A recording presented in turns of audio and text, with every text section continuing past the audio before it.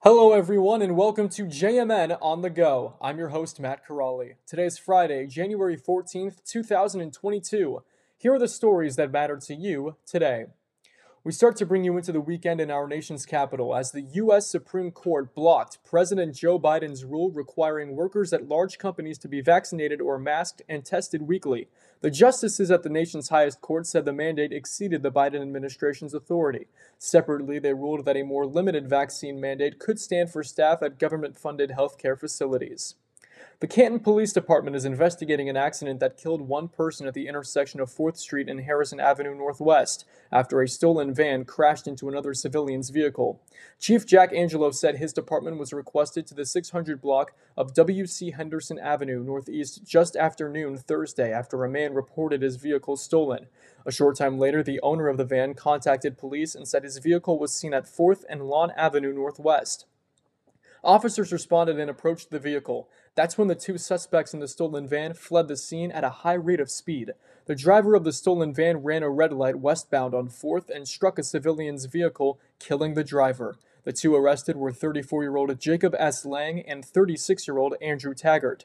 Joshua Cerny spoke with JMN as he was working on a job site when the accident occurred, and when he walked outside, that's when he saw his van moving, saying, quote, "I yelled to my friends working with me that my van was being stolen and yelled and chased after the guy and the van. The van turned down the side street and the guy running jumped in. I couldn't catch up. It's just a sad, terrible day, and I feel so bad for the gentleman and his family.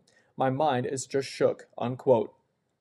In state news, advocates behind an effort to legalize adult-use marijuana submitted additional voter signatures on Thursday to put their proposal before Ohio lawmakers. The Coalition to Regulate Marijuana Like Alcohol turned in another 29,918 signatures to Secretary of State Frank LaRose after falling short earlier this month.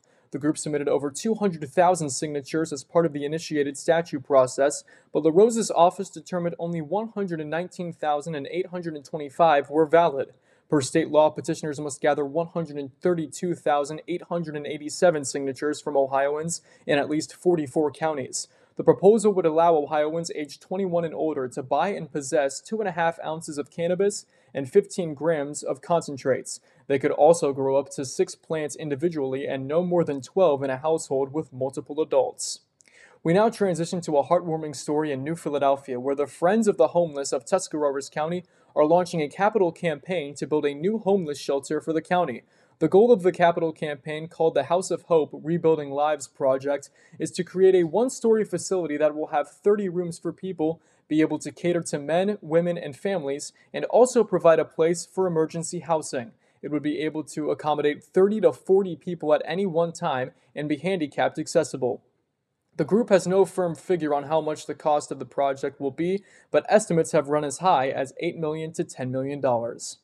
Finally, on this Friday in sports, the Ohio High School Athletic Association Board of Directors announced on Thursday its unanimous vote to add girls wrestling and boys volleyball as emerging sports beginning with the 2022-23 school year.